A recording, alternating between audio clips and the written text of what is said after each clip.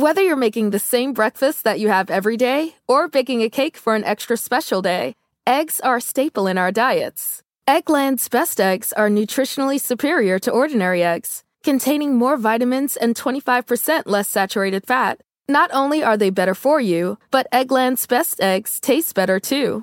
There's a reason that they're America's #1 eggs. Visit egglandsbest.com for additional information and delicious recipes. Capella University is rethinking higher education. With their game-changing FlexPath format, you can earn your degree on your schedule, so you can fit education seamlessly into your life. Imagine your future differently at capella.edu.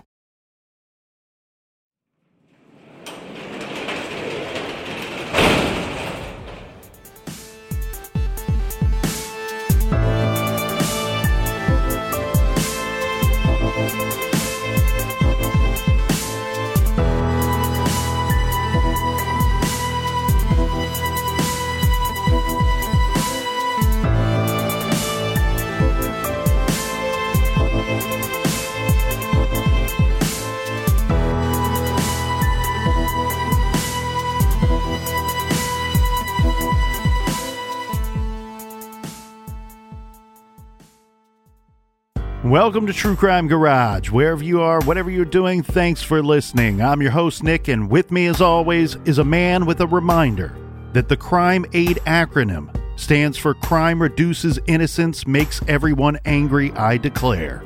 Here is the captain. Yeah, it's good to be seen, and it's good to see you. Thanks for listening. Thanks for telling a friend. Today we got a little leftover blueberry cobbler. That's Grandma Finger's pastry sour beer with blueberries, of course. This is another good one from Arcane Ale Works. Garage grade 4 out of 5 bottle caps. And let's give some cheers to our friends right here. First up, a big cheers and thank you to Cheryl in Kimberley, British Columbia. And a big we like your jib to Victoria and Virginia Beach. And here's a, of course we like your jib to Andrea White in St. Mary's County, Maryland. And a big shout out to Jason in Savannah. Here's a cheers to Konstantinos in Squirrel Cove, British Columbia. And last but certainly not least, we have a double cheers to Dan and Ruth in Republican City, Nebraska. Thank you all for helping us out with this week's beer fund. Yeah, BWERUN Beer Run. If you want to support the show, go to iTunes, give us a 5-star review. Tell them that you love us, and make sure you subscribe to the show. Make sure you tell a friend. And for everything True Crime Garage, check out our website, truecrimegarage.com. And that is enough of the business. All right, everybody, gather around, grab a chair, grab a beer. Let's talk some true crime.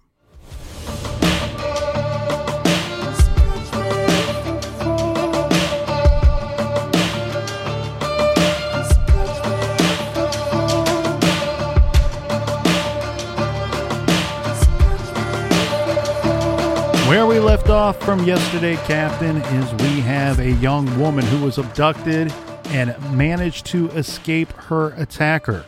When she tells police and detectives about what happened to her, she is able to give them detailed information that lead them to a man named Robert C. Hansen. Do you know what the C is for? It stands for, oddly enough, Christian, is Robert Hansen's middle name. Now, Robert Hansen, the general thought or what is known of this guy around Anchorage, Alaska, he's a family man, a businessman, and he, on the surface, everything the investigating officers know about Robert Hansen is telling them he wasn't their guy. And when I say he wasn't their guy, meaning he might have been involved in this incident regarding Cindy Paulson, but he's probably not their guy for the other missing women and for the bodies that are turning up.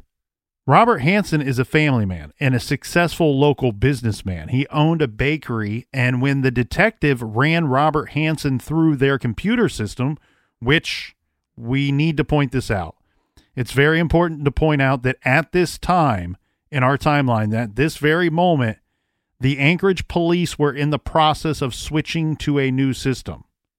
So when they type in his information into their computer system, the system tells them that Robert Hansen was clean.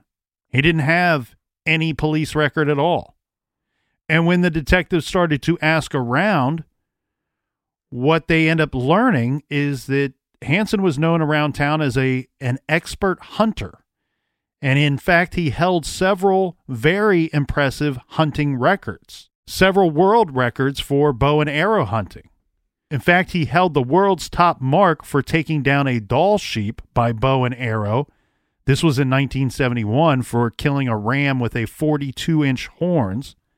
He held the number 2 record for caribou, the number 12 ranked in the world for mountain goat, the number 13 ranked Dall sheep, and the 34th ranked black bear. I'm like 197 for killing a big-ass spider. So this is a hunter's paradise, and he's a very skilled hunter. Well, and all we can assume is that their law enforcement system is not connecting them to other counties, especially during this time. So basically what they're saying is he's clean. Once he moved to Alaska, he's clean, and he's been a good, upstanding citizen. Yeah, the short of it, Captain, will be that they were in the process of setting up their computer system. It wasn't quite finished yet, and so some of the records had not made their way to that system. Well, if they need a guy. So they were not able to find them at that very moment when they're looking this dude up, whose vehicle and plane put him at the airfield of where this Cindy Paulson escaped from. So a quick background on Robert Hansen. He was born in Iowa in 1939. His parents, with whom he had a difficult relationship with, were very strict and often made him work long hours at the family-owned bakery. During his childhood, he was often bullied for his stutter and severe acne. In school, he had no close friends. After graduating high school in 1957, he enlisted in the U.S. Army Reserve, where he became a skilled marksman, serving 1 weekend a month and working at the bakery the rest of the time, sometimes volunteering as an assistant drill sergeant at the police academy in the town of Pocahontas. It was in the Army Reserves one weekend that Hansen lost his virginity to a working girl. Then in 1960, he fell in love with and married a local girl. Soon after, Hansen burned down the school bus garage of the local high school. Why? Yeah. Well, is there a reason? Did he ever tell us? Did he ever say the reason? So this is a really kind of long and weird story. So he's working at the bakery. Right. And now, mind you, by this time, he's graduated high school. He's in the Army Reserve. And he's an adult, but he's a young adult. He must be about 18-ish, 19 at this time. At this point, he's officially in charge of making Cinnabons. Yeah. Well, this is 1960, so he would be 21. He's actually a couple years older than what I thought he was. Mm.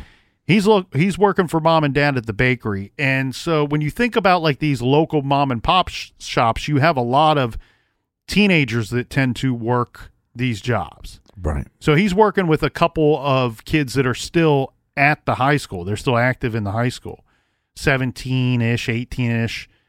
And he is kind of, because he's older than these guys, they think of him differently, much differently than what his classmates thought of Robert when he was attending high school. Right. His classmates thought of him as a giant pimple. Well, and at the bakery, he's a bit of a somebody, right? He's the owner's son. He's an adult. He's gone off to the Army Reserve. He has life experiences. He's a part-time drill sergeant at this police academy. Yeah, so now he's Mr. Pimplehead. So he kind of creates this little clan amongst the young men that work there, 16, 17, 18-year-old boys. You know, they're all very rebellious, want to raise a little hell.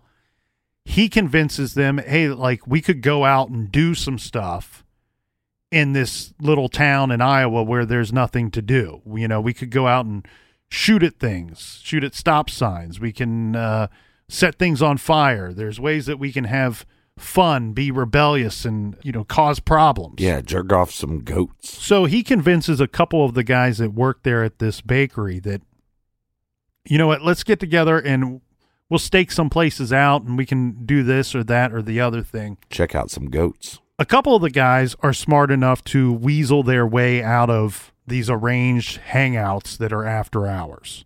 You know, they're smart enough to know, hey, if we end up doing something bad, it could be bad for me. So I'm not going to put myself in this situation. One night, he and one of the boys that he convinced to go with him, they go to this garage that houses the buses that drive the kids to school. So this is school property. And he decides, Robert Hansen decides to set fire to the building. Now, there's some conflicting stories here, obviously, because we have two people that went there and they both have a somewhat different story of what happened.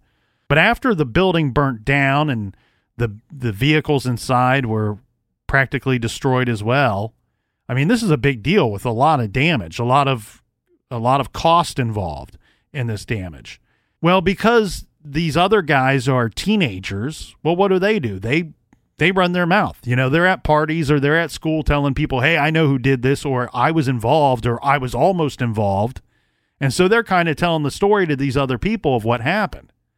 The police and the school system really had no clue what happened, other than they knew that it was not an accident, that it was set, it was an arson. Well, word starts to get around town that Robert Hansen was involved in this, and the kid that was with him on the night that they set the fire, he becomes a witness and testifies against Robert Hansen. So in court speak, Robert Hansen willfully and maliciously set fire to a building. This occurred in Iowa in 1961. For this, he gets a 3-year sentence in prison. Remember, he's already married at this time. His wife decides to stick with him because she believes, going off of what Robert's telling her and everyone else, hey, this group of kids did it and they're trying to blame it on me. And because somebody's willing to testify against me, I'm taking the fall for these guys. Right. His family believes him, and his wife believes that he's innocent. But eventually, he ends up confessing to her and to his mom and dad. This is while he's serving out that 3-year prison sentence. Well, and also, you know, the family business, he's set to make some dough. Well, you asked why. It's believed that Hansen burnt down the building in retaliation for his unhappy high school years, or it was because he hated the school's superintendent, who just so happened to be good friends with his father, Hansen's father, and a regular customer at the family bakery. Either way, Hansen ends up serving 23 months in a reformatory and then is released and then successfully completed parole 1 year later. So he got out early for this arson that he committed. Right. In 1963, he remarried because what happens is once he confesses to his wife and to his parents, she believing him this whole time, now she knows not only did he set this fire, not only is he an arsonist, but he's managed to lie to me for over a year now. Mm-hmm. She don't want anything to do with him. Those two split up. So after he gets out in 1963, he gets married again to a woman with whom he had 2 children with, a girl and a boy. In 1967, the Hansen family of 4 moved to Anchorage, Alaska. Now in Anchorage, Alaska, this is reported that, you know, Hansen was well liked by the people that knew him. And following in his father's footsteps, Hansen opened a bakery, and the business was a success. Now, Hansen always had a hobby of target shooting and was pretty skilled at this. And he was always somewhat a casual hunter back in Iowa, but Alaska is a sportsman's paradise. Mm-hmm. So Robert Hansen became an avid hunter. Well, and just to be clear, it's spelled Hansen, not SON, like the famous multiple talented group Hansen. Dop, dop, doo, wop. Either way, it makes me think of that song. And we need to have their beer on the show called Hops. A funny side thing was I was at the grocery last week and that song came on.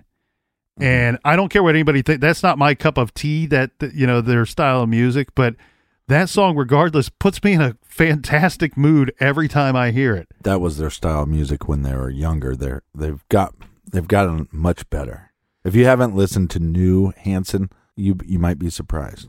I've been trying to talk about Hansen for almost 500 episodes. Once in Alaska, as we already pointed out, he becomes an avid hunter, breaking several hunting records, setting several hunting records, which we already listed some of his ranked records. But when the detective started asking other detectives, because keep in mind, still at this point, he's looking at this guy going, this guy's got a clean rap sheet. Why all of a sudden out of the middle of nowhere, this guy picks up a woman at gunpoint and handcuffs her and does all these horrible things to her? We didn't go into detail, and I didn't think it was necessary, but it was a lengthy assault that he committed on this woman according to what she's telling the detective. So the detective's going, yeah, you don't just go from being a nice guy, family man, businessman. It's a brutal rape. One day to being a monster the next. Mm-hmm. So he starts asking the other detectives, like, hey, what I'm hearing about this guy and what I can see on paper isn't adding up. I mean, there was a hammer involved. About Robert Hansen. Mm-hmm. And he's, at some point, when he's talking to these old, skilled, seasoned detectives that have been around for a long time, he's starting to get less stories about Hansen's hunting records and more stories about Hansen's police record, right? Because we said that for whatever reason, those records hadn't made their way to their now computerized system. Right. One detective that he asked immediately referred to him as Bad Bob Hansen, a.k.a. man who jerks off goats. So the records, having not been fully transferred yet, tell a very different story about this family man. We and the successful baker. We already mentioned this arson fire, okay? But then we have a story out of 1972 or 73 where Robert Hansen got into some bad trouble. This was for two separate incidents, one for attempting to rape a housewife, and he was also caught for raping a sex worker. Now, it's a little convoluted, but things seem to fall apart pretty quickly in both of these cases as they were trying to charge Robert Hansen with these two different crimes. From my understanding, Captain, they are very different crimes, especially the housewife crime, because this is a weird situation, and this might be his, if you want to use some air quotes here, his first sexual attack. We do not know for sure. But in this situation, he stops off at this woman's house, and he says that he needs to use her phone for whatever reason that he gives her. And I believe she allows him to use the phone, and then he leaves without incident. He comes back to her place like 30 minutes later. Yeah, well, I think the ruse was that, because his head's a big pimple, is that he convinced her that a bee stung his face. And that's why his face looked like that. So he needed to call the hospital. The using the phone ruse might be to make sure that she's alone in the house. Yeah, or that. And so he comes back 30 minutes later, knocks on the door. She opens up. Boom, he's sticking a gun in her face, and he's attempting to attack her and rape her. Whatever ends up going down, again, both those stories are a little convoluted, but what we end up happening at the end, the result turns out to be that they drop the rape charge and then reduce the attempted rape charge to an assault charge, which Robert Hansen pled guilty to. So the short of it is somehow this all got reduced, and now Robert Hansen, who has two incidents that point to him being a violent sexual offender, he's now only serving 6 months in prison. That's because the system tends not to believe females. So this ends up being a conviction for assault with a dangerous weapon. That's bullshit. It was supposed to be a 5-year sentence, so they didn't let him off easy on the sentence itself, but it was a 5-year sentence with a recommendation that Hansen receive psychiatric treatment. It was after the 6 months, after serving 6 months, that he was transferred to a halfway house and placed on a work release program. 1 year later, Hansen was released on parole, and parole was terminated after approximately 3 years. Yeah, again, two big crimes that he basically gets a slap on the wrist. Yeah. Well, the victims are probably traumatized for the rest of their freaking lives. Now, remember, this required him to receive psychiatric treatment during his time in prison. Mm-hmm. And so during this psychiatric treatment, the court-ordered psychiatric treatment, what we learn is this was carried out by a Dr. J. Landon, stated that Robert Hansen suffered from a dissociative mental illness and suggested that Robert Hansen's criminal activity stemmed from that illness, and stated that Hansen's type of disorder was difficult to treat successfully, but a subsequent letter from Dr. Alan Parker, filed 8 months later, indicated that Hansen had made sufficient improvement through therapy to warrant his release on parole. Unbelievable. So you have one doctor saying, this guy's got some issues that we find are going to be very difficult to treat successfully. And then another doctor saying at a later date, he's been treated successfully. Yeah. We can send him out to parole. I fixed him. Now, there's one thing that is left out of that little statement. And that's actually, these are statements, what I just read were found, they're from court documents. What wasn't in those court documents is a statement that he made during the course of this psychiatric evaluation where he told the doctor that during his teenage years, and of course I think he's being a little deceptive here, but he says during his teenage years, he often fantasized about doing all sorts of harmful things to girls and women who rejected him. Yeah, he seems stable. That's not the end of his police sheet here, Captain. Because in 1977, Robert Hansen stole a chainsaw from a store in Anchorage. For this, Robert Hansen entered a plea of guilty to larceny in a building. He was sentenced to 5 years incarceration with the provision that he be eligible for parole at the earliest possible date and that he receive psychiatric therapy to case his transition back into the community. Now, hold on a second. I just want to point this out. Assault with a deadly weapon, 5 years. Stealing a chainsaw, 5 years. You can't even begin to compare those crimes. Correct. And keep in mind, had the theft been his first charge, the first time breaking the law, he would have got a lot less for that. He probably would have got probation, maybe 1 year max. But because he had multiple offenses and, they were aware of that, they're going to give him the 5 years for that theft charge. They should do shock therapy on his balls. The way that I want to go through that theft charge because we have some detailed information on how that went down based off of the court records. So this took place while Hansen was shopping at an Anchorage department store when a store security guard observed Robert acting suspiciously in the store's sporting goods section. He watched Robert place an old sales receipt on a chainsaw box and leave the store with it. The guard apprehended Robert in the parking lot. Robert Hansen described his thoughts leading up to the shoplifting as follows, quote, "I looked at them and remembered about 5 weeks previous, my father and I had been cutting wood for our fireplace and his remarking 3 or 4 times how much he would like to have one," meaning a saw. "My folks live in Oregon and were visiting us for 4 weeks. He wanted a saw to use when he and my mother go camping along the coast.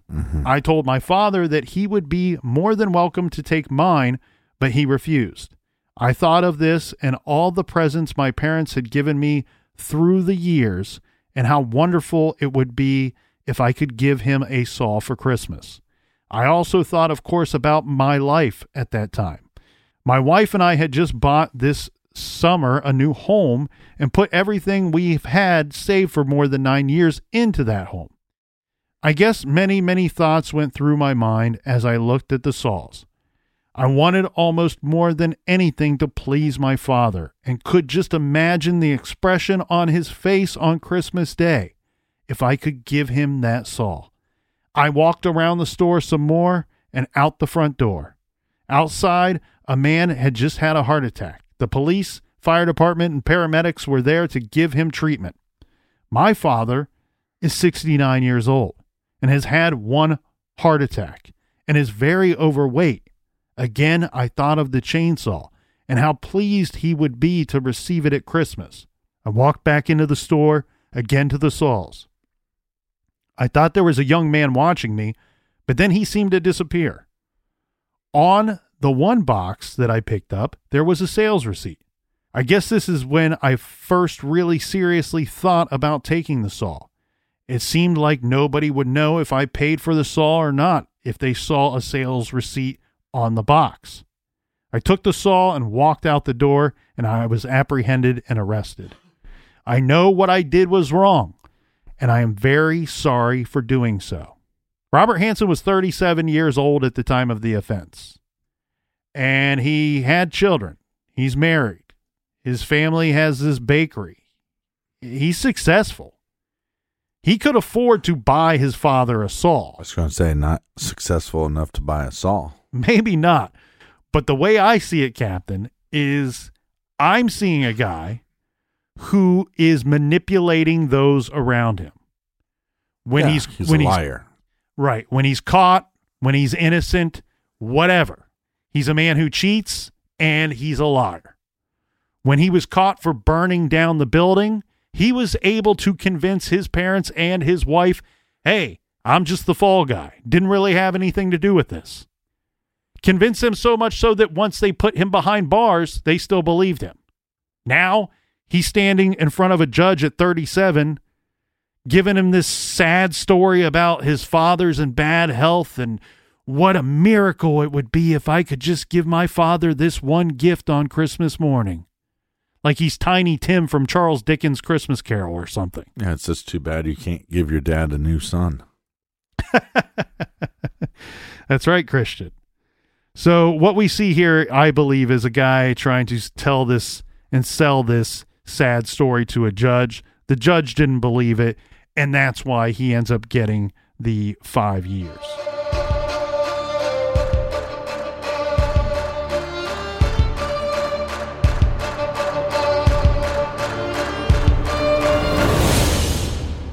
Do you want to set your child up for success? Of course you do. That's why you need to check out IXL Learning today.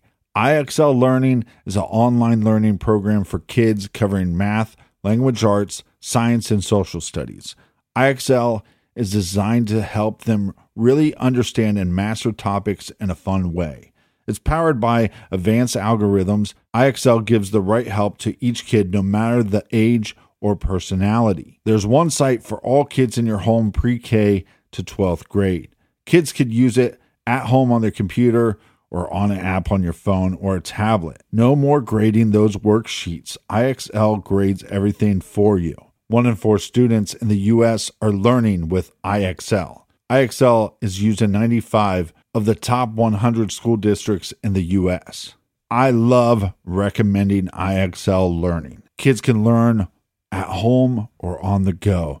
And all my friends and family that are using it absolutely love it because it's so easy to set up and so easy to use. And even the kids that I've recommended it to their parents have told me, hey, Captain, thank you. I was having problems in math and my parents couldn't help me, but IXL could.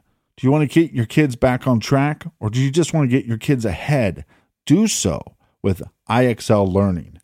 Make an impact on your child's learning. Get IXL now. And True Crime Garage listeners get an exclusive 20% off IXL membership when you sign up today at IXL.com/garage. Visit IXL.com/garage to get the most effective learning program out there at the best price. Check out IXL.com/garage today. The best part of spring cleaning takeaway is the post-clean clarity you get. It's kind of like when you find out that you've been paying a fortune for wireless. When Mint Mobile has phone plans for $15 a month when you purchase a 3-month plan. It's time to switch to Mint Mobile. All plans come with high-speed data and unlimited talk and text delivered on the nation's largest 5G network. Use your own phone with any Mint Mobile plan and bring your phone number along with all of your existing contacts. Ditch overpriced wireless with Mint Mobile's limited time deal and get 3 months of premium wireless service for $15 a month. Save a lot of money with Mint Mobile. Get their great mobile wireless service delivered on the nation's largest 5G network. That's premium service at a great price. To get this new customer offer and your new 3-month unlimited wireless plan for just $15 a month, go to mintmobile.com/TCG. That's mintmobile.com/TCG. Cut your wireless bill to $15 a month at mintmobile.com/TCG. $45 upfront payment required, equivalent to $15 a month. New customers on first 3-month plan only. Speed slower above 40 gigabytes on unlimited plan. Additional taxes, fees, and restrictions apply. See Mint Mobile for details. Warmer, sunnier days are calling. Fuel up for them with Factor's no prep, no mess meals. Meet your wellness goals in time for summer thanks to the menu of chef-crafted meals with options like Calorie Smart, Protein Plus, and Keto. Factor's fresh, never frozen meals are dietitian approved and ready to eat in just 2 minutes. So no matter how busy you are, you'll always have time to enjoy nutritious, great tasting meals. With 35 different meals and more than 60 add-ons to choose from every week, you'll always have new flavors to explore. Crush your wellness goals this May with dietitian approved meals and ingredients that you can trust. Make your day delicious. From breakfast to dessert, stay fueled with easy, nutritious options. Treat yourself to restaurant-quality meals that feature premium ingredients like filet mignon, shrimp, and blackened salmon. I am new to Factor, and I have been loving every minute of it. I have a problem, and it's called lunch. Some days I need to pack a lunch, and some days I work from home. Whether I'm at home or whether I'm on the go, Factor is fueling my lunch from now on. Head to factormeals.com/truecrimegarage50 and use code truecrimegarage50 to get 50% off your first box, plus 20% off your next month.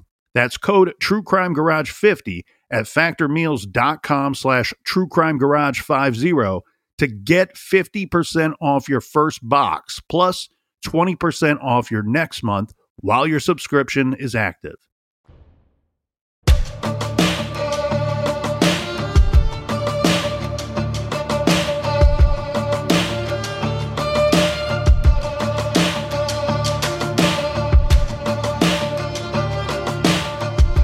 We're back.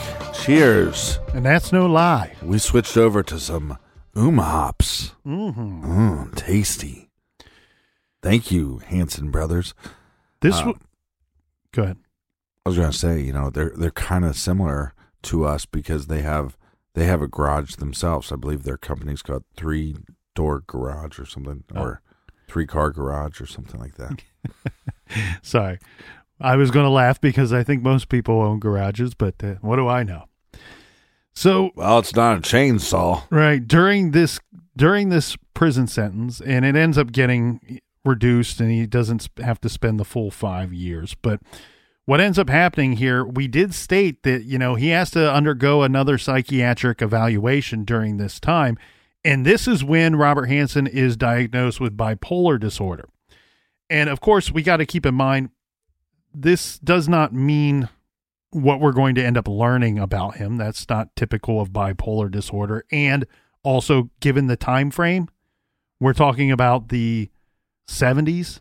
So a lot has changed, and fortunately, we know more about things like this now than we did back then. At the time, he was prescribed lithium, which I don't know if that's still something that they hand out. I don't know much about it. He wasn't required by law to actually take it, but this will be interesting because we said that he owned a plane, right? He owned that plane that the victim led the officers to at the airfield. Right. So he owns this plane, but he was denied a license due to this medication that he was prescribed. Mm-hmm. Again, no one knows if he was actually taking the medication. I couldn't find anybody to say either way if he was actually taking it. But the way that he comes about buying this plane is pretty interesting, because in the early 1980s, Robert Hansen reported a burglary at his home. He says that $13,000 worth of items were stolen from his family's home. It wasn't too long after this. It's a lot of chainsaws. That he purchased the Piper Super Cub Bush plane. Yeah.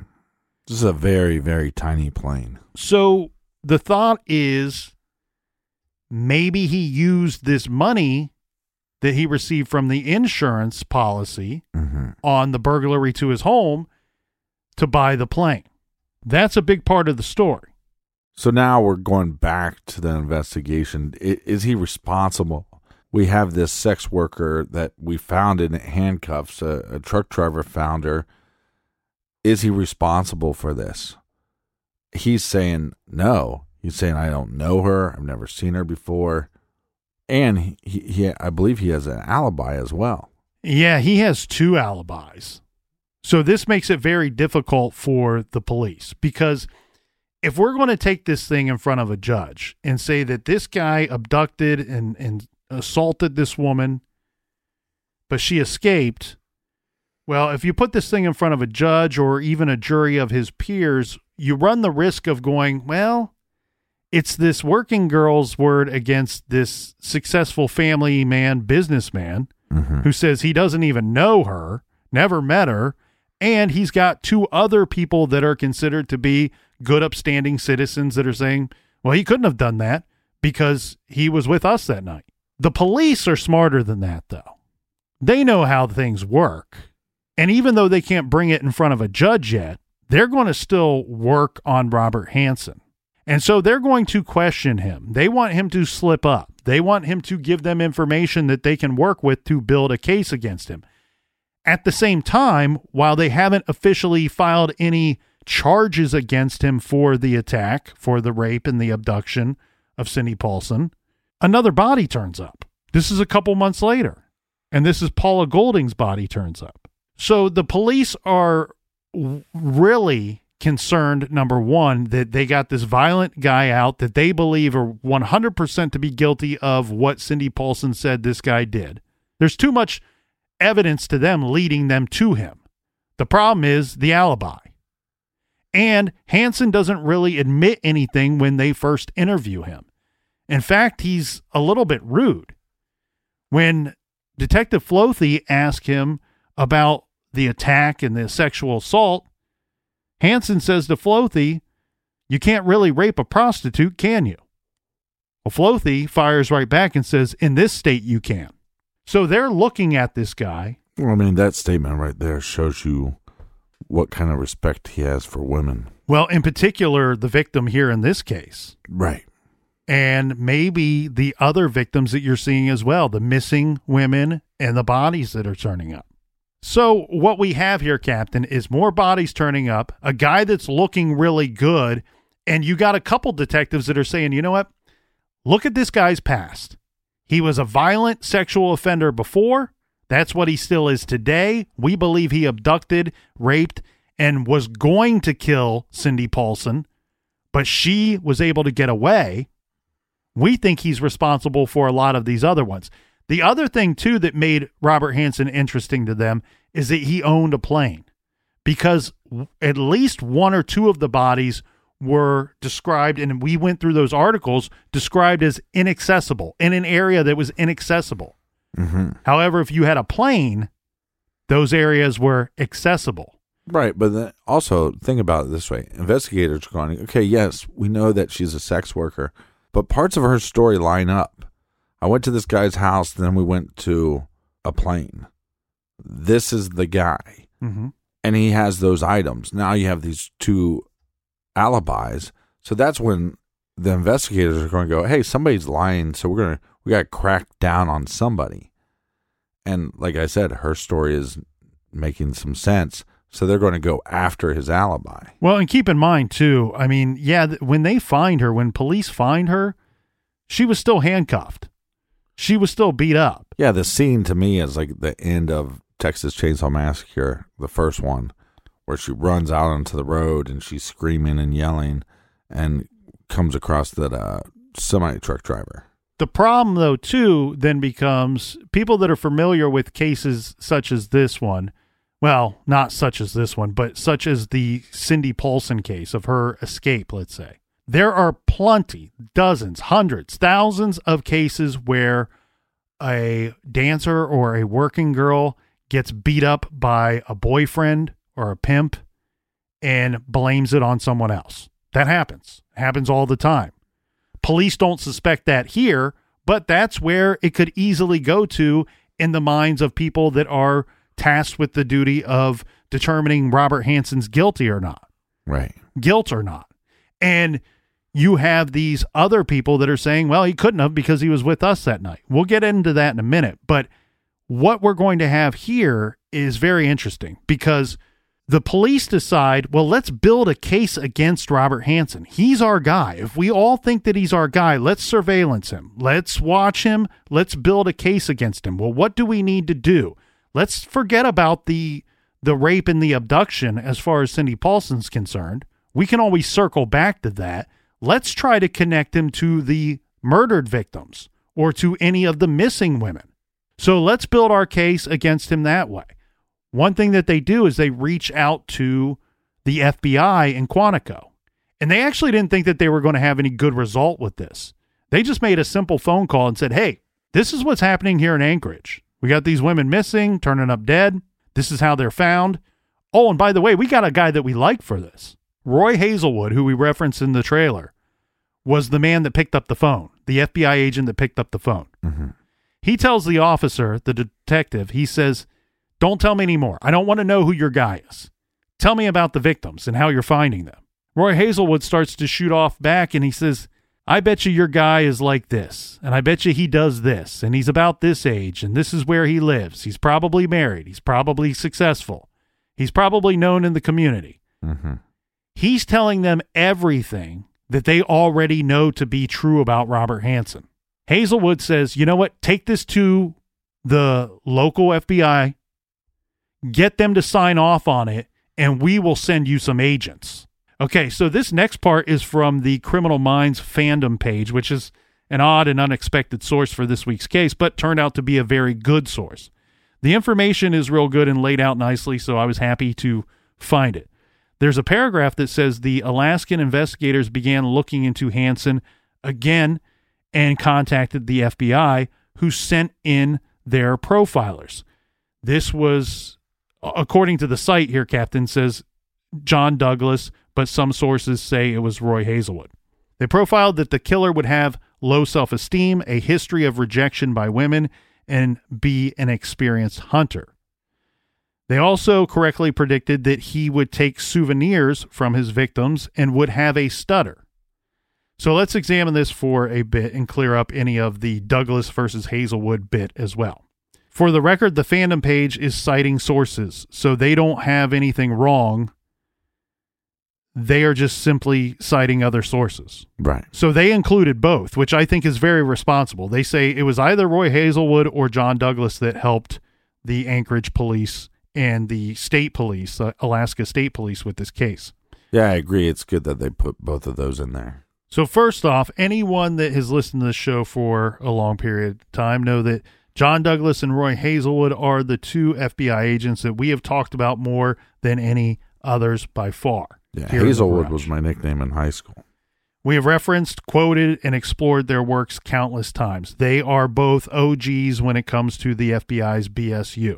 They worked together and relied on each other's work at time and expertise plenty, as have we. I can see why this part is confusing, and the short answer is because they both worked on the case. So it makes sense that you would see Douglas's name and or Roy Hazelwood's name. The other truth about the FBI's profile is that in this case, the FBI was only brought in after local law enforcement already identified who they believed to be the killer, which is pretty rare, right? In this case, the Alaska State Troopers and the Anchorage Police pretty much knew or had that gut feeling that Robert Hansen was the one that was killing women. Mm-hmm. Again, in fact, they were calling him Bad Bob Hansen. But they needed some experts to help them secure a search warrant for Bad Bob. This would be to search his home, his plane, and his 3 vehicles that he owned at the time. So FBI agents John Douglas and Jim Horn were sent from Quantico out to Anchorage to assist.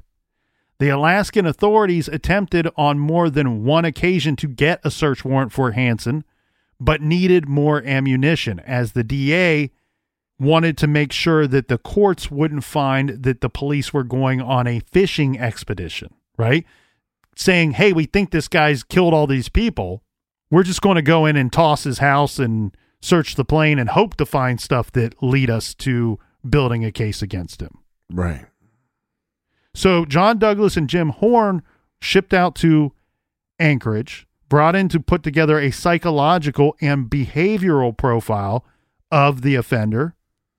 Well, one of the things that I think about Hansen, that's such a T-ball shot, put the ball on the tee and hit it out of the park, is we know that he's a hunter and that he collects trophies and he collects parts of the animals as trophies. So if he's killing multiple women, why wouldn't he keep souvenirs or trophies of those kills as well? Well, and really what they wanted was to say, you know what, we brought in these outside experts who on their own put together their own psychological profile of who the offender would be, what his behaviors would be, personality would be. And then we can take that and say, you know what, they created this independently. We're telling the judge, hey, look, this matches Robert Hansen. This matches the guy that we've been trying to go after and we can't get a search warrant for. And so once they have that, they also want something else from the FBI. These guys have worked these type of serial cases. So these guys can put together a list for them of very specific items that they need to include on their search warrant when they go looking for items at his home. So in general, that was really the main job of John Douglas and Jim Horn, to put together the search warrant information, items they were searching for, and the profile on the suspect that would commit these types of crimes. Mm-hmm. This all works. And the DA goes for the search warrant. Judge grants the searches. They're going to go hunting, let's say, at Robert Hansen's house. Now, where Roy Hazelwood comes back into play, not only did he answer the call and encourage the local authorities to pursue the FBI to get involved, was at some point during this case, John Douglas, he's hospitalized. And this is for quite some time. And it took place during the Robert Hansen case. Douglas nearly died from stress. And you texted me a couple weeks ago and said, hey, I'm seeing stuff saying that they're working on season 3 of Mindhunter. Look at the time frame that we're talking about here. Yeah. This would line up with where they kind of left off on season 2. They might start working the Hansen case in season 3, and we'll see Douglas's character in the hospital at some point. Yeah. Again. So Douglas is nearly down for the count. So Roy Hazelwood is sent in to cover for Douglas. And what he's going to do is he's going to prepare the detectives that will be interviewing Robert Hansen after his arrest. He's going to be telling them, hey, these are the tips and things that you can use to try to get a confession from him. Or if you can't get him to willingly confess, here's some tactics that you can use to get him to slip up and give you information that you need unwillingly. Captain, before we move on too far, and while we're passing around some credit, we need to make sure that we give a big batch of it to Alaska State Trooper Detective Glenn Floethe and Anchorage PD Officer Greg Baker. Both Floethe and Baker were extremely determined to catch whoever it was that was killing these women and burying them out in the woods. Determined. These were the guys that suspected Hansen was the right guy when others were dismissing him. And they didn't treat the victims, alive or otherwise, any differently than they would any other citizen of the community. Here's what they wanted to do, Captain. And this is genius because they're like, you know what? If we can find items that our rape and assault victim says she saw in this man's house, the gun that he used on her and other items that he used on her, that's going to be enough for us to really take this to the next level. The next level is put this case in front of a grand jury. That's where those false alibis will come back into play. And we'll circle back to that. But the other thing that they wanted to do, detectives aren't stupid. They see that this guy, he filed this insurance claim for $13,000 and then in pretty quick turnaround buys an airplane. Okay, well, when you submit your report to the insurance company, you have to submit an itemized list of everything that was stolen from your property. You now have an abduction and rape victim who says, I was in the basement, and she's describing items that he had put on that list of things that were stolen from his home. So now you have an insurance fraud charge that you can bring against this guy. So when you have trouble convincing a room of people that this man is a serial killer who's killed dozens of women, what is the best thing for you? Time. Time will be on your side, but you're afraid he will be killing other women in the process or could be destroying evidence in the process. So if we can lock this dude up on anything, the insurance fraud charge, the rape charge, the abduction charge, let's get him on that, put his ass behind bars, and build a case against him while we have him locked up. Sure enough, they get into his home.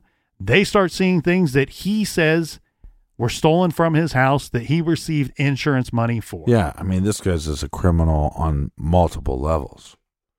He doesn't really care for anybody's concern other than his, and make sure that he's getting ahead. The thing they really wanted to find was that .223 Ruger Mini 14, which is the gun that they found the shell casings near a couple of the buried bodies. So they were hoping to find that in this search. They would eventually find it. And the other thing that comes about is now they are taking this case to a grand jury. So they can go back to those two guys who say that I was with Robert Hansen that night. He couldn't have abducted and raped this woman. And they can say, you know what? You told us that story. Now, here's your subpoena. You go tell it to a grand jury. And if later we can prove that you are lying, you will be doing time yourself. Well, how quickly they changed their stories. Neither of those men were with Robert Hansen that night. Liars. Pants on fires. I want to say that they got a couple search warrants and looked through things and didn't find anything. And then they got a couple different search warrants and went back because they didn't find anything just out in the open. I think they were coming up empty most of the time, and then they found some kind of hidden area in his attic or something like that. Well, you're exactly right. Now, but it's a little confusing because think about the search warrants in general. They are seeking items that would be involved in different charges related to different incidents, things that took place at different times. Right. So some of the items they are finding out in the open. These would be the items that he claimed were stolen during the burglary, the house burglary. Right. Because he's very fond of his trophies, his hunting trophies. And a lot of the valuable items that he says were stolen from his home are in fact those hunting trophies that he's got mounted to the walls. So not only were they out in the open, they were on display and he was proud to show them off. So they find those right away, but all that's going to get you in court is a charge for this insurance fraud. They want charges of murder, rape, and abduction. Mm-hmm. And you're exactly right. They're not finding the guns and the torture weapons or dirty shovels or anything like that out in the open that would lead them to be able to bring forward those types of charges. What they end up finding, and it's a weird situation because, and it's really great that Roy Hazelwood was able to kind of school these detectives and prosecutors in how they should be communicating and talking and interviewing Robert Hansen. Because what they do is they bring him in for interrogation at the same time that they're searching his home, his property, and his vehicles. Well, it's a great time to bring him in because he would know that they're searching. So he's going to be constantly worried the whole time that they're asking him questions. What are they finding? Well, and the stutter, and I don't want people to email me. I don't know the science of any of this. But in this situation, what they're going with is that the man's stutter seems to be directly related to how nervous he gets, how out of control a situation gets for him. And when he's uncomfortable, when he's nervous, when the stakes are high, he stutters. He can't control himself. He reacts. And so what they wanted is just what you said, Captain. Let him know we're searching his properties. Let's bring him in. Let's question him at the same time while the heat is already cranked up to 10. And what they get are some information because, as you said, they're turning up empty-handed with the items that would lead them to the more severe charges, the charges that they really care about. They don't really care about the insurance fraud other than to jam them up long enough to bring these other charges. They end up finding through some of his own words, Robert Hansen's own words, that he has a false wall at some place in his home. It might have been the basement, it might have been the attic, might have been both. And inside of that false wall, he had hid things like guns that he had used and things that he had used to torture some of these women. They also found an aviation map, which was really interesting because it had several things marked on this map. And I believe it was about 21 or 20 or so things marked on the map. Having found this, they already know where some of the bodies were recovered. The bodies that they've recovered are matching up with some of the marks that Robert Hansen made on this map. They know Robert Hansen made these marks on this map because he told them where to find the map and where to find these other items. They're in the false walls. The gun they were looking for is this 223 Ruger Mini 14 that they know was used to kill a couple of the victims. They didn't find it in any of the properties that they were searching because it was in his boat, which was in fact on his property, but they didn't have a search warrant for the boat. So that's where they had to go back and get a search warrant for the boat. They couldn't afford to anything being found in the boat to be thrown out of court at a later date. So this shit turd had a plane and a boat. Yeah. But keep in mind, it is Alaska, so like plane ownership is a lot more common there. And these smaller planes. And they're small. It was a small boat. It wasn't like a yacht. No. He's still a shit turd. In the end, when they find the gun and run ballistics, they are able to come back and tell him, you know what, this gun, which was his prized gun, which oddly enough, the profilers said he would have this very close relationship with the murder weapon, and he would value this over many, many other items in his possession. He would treat it with a certain high intensity level of care. When they said to him, look, we've connected the bullets from your favorite gun to 4 of the victims, that's when they get a confession from Robert Hansen.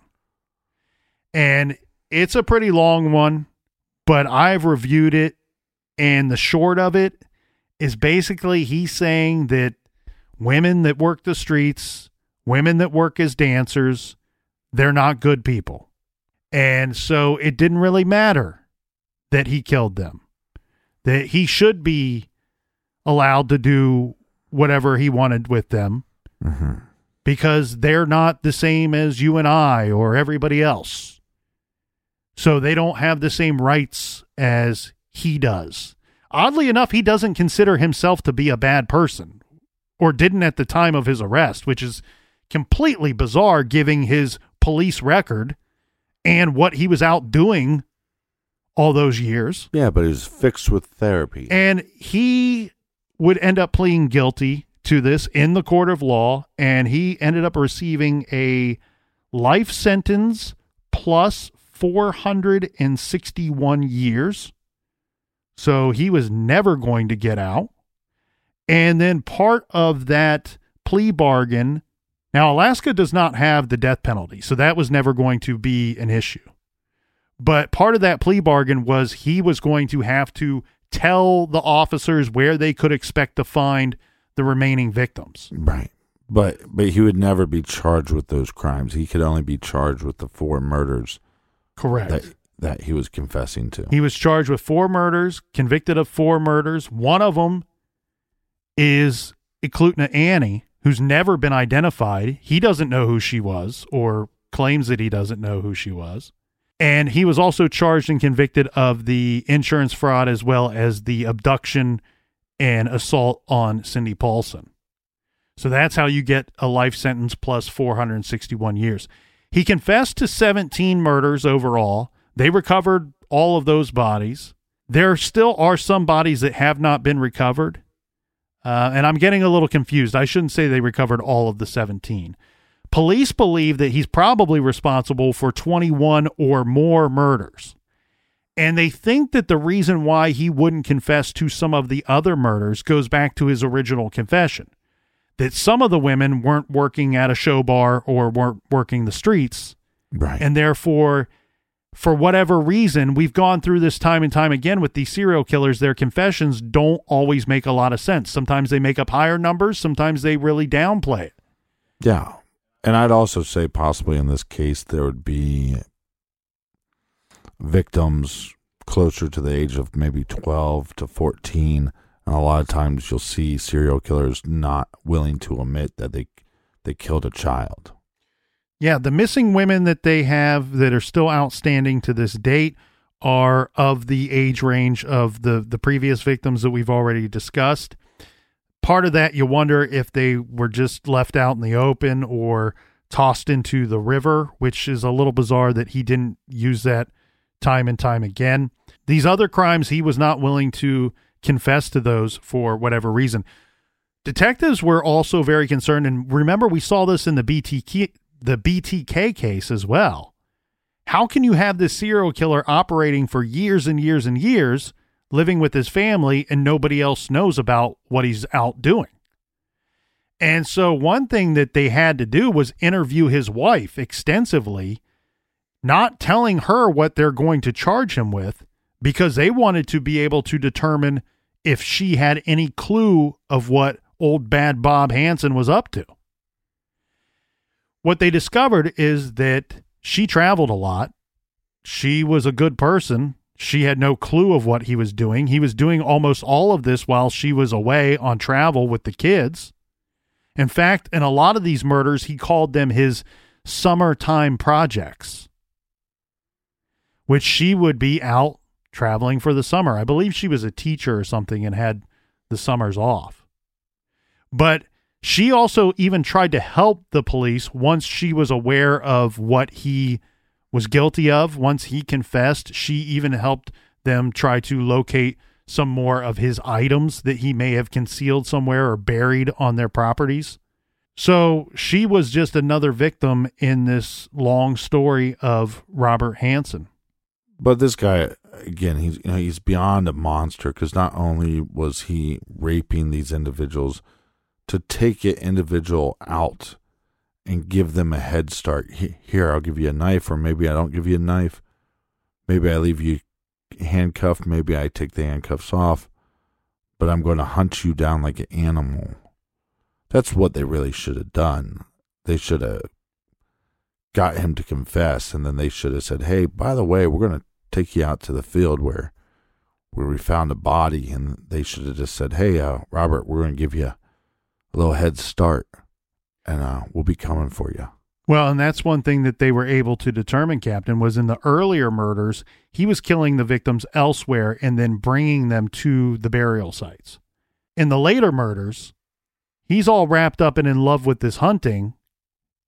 It's like, well, why not combine the couple things that I love the most? Right. Abduct this woman. A lot of the physical attacks, the rapes and such, sexual assaults, took place at his home. And then the ruse of, I take these women to a cabin out in the middle of nowhere. He's just putting them in a plane so he can land that thing and go hunt them out in the wilderness and then bury them where he kills them. And I want to be very clear about this. We told this story in the trailer about General Zaroff, who, if you were able to elude him for 3 days and get away from him and his hunting dogs, that he would set you free. And he gave them a knife and some food and a 3-hour head start. Yeah. That's not the case with Robert Hansen. No, he's hunting women who he lets out of his airplane, who in many cases are naked, still handcuffed, and sometimes even blindfolded. So it's not like this guy was giving them any type of fair situation at all to get free. He was setting up a system and stacking the deck against them so he could hunt them for fun with no worry that they were going to get away. Yeah. Sickening. Exactly. And I think some of the words from the trial really sum up Hansen the best. And this is from the closing statements before he was sentenced to that lengthy prison sentence. And this is coming from the prosecuting attorneys. And they're talking about the victims and Robert Hansen. And they say 17 may not be the end of it, meaning there could be more victims. We feel from what we've learned that there might be more bodies out there. And then the prosecutor points to Robert Hansen and says, before you sits a monster, an extreme aberration of a human being who has walked amongst us. Not even his wife of 20 years had any inkling of his dark, evil side. His crimes numb the mind. Alaska serial killer Robert Hansen, who killed as many as 21 women, maybe more, died around 1:30 a.m. August 21st, 2014 at an Anchorage hospital. The cause of death appeared to be that he died of natural causes. Glenn Floethe, a retired Alaska state trooper who was instrumental in Hansen's 1984 capture, said, quote, on this day, we should only remember his many victims and all of their families, and my heart goes out to all of them. As far as Hansen is concerned, this world is better without him.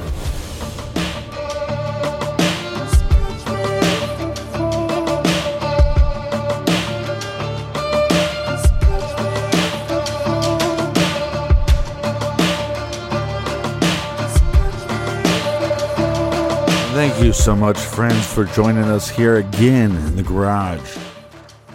Getting right up in your ear.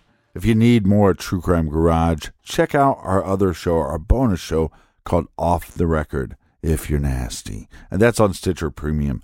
Colonel, do we have any recommended reading this week? This week we are recommending Death on Ocean Boulevard Inside the Coronado Mansion case by Caitlin Rother. This is perfect timing as well to recommend this book because this case is coming up on the 10-year marker now. This, unfortunately, is one of those true crime mysteries. Was it murder or was it suicide? Rebecca Zahau's family believes she was murdered as investigators found conflicting evidence of foul play. In this book, author Caitlin Rother explores all the theories that point to foul play and brings out some new details about the case. Check out Death on Ocean Boulevard, find that title, and many, many more on our recommended page at truecrimegarage.com. Again, friends, we can't thank you enough for joining us here every week in the garage. And until next week, be good, be kind, and don't live.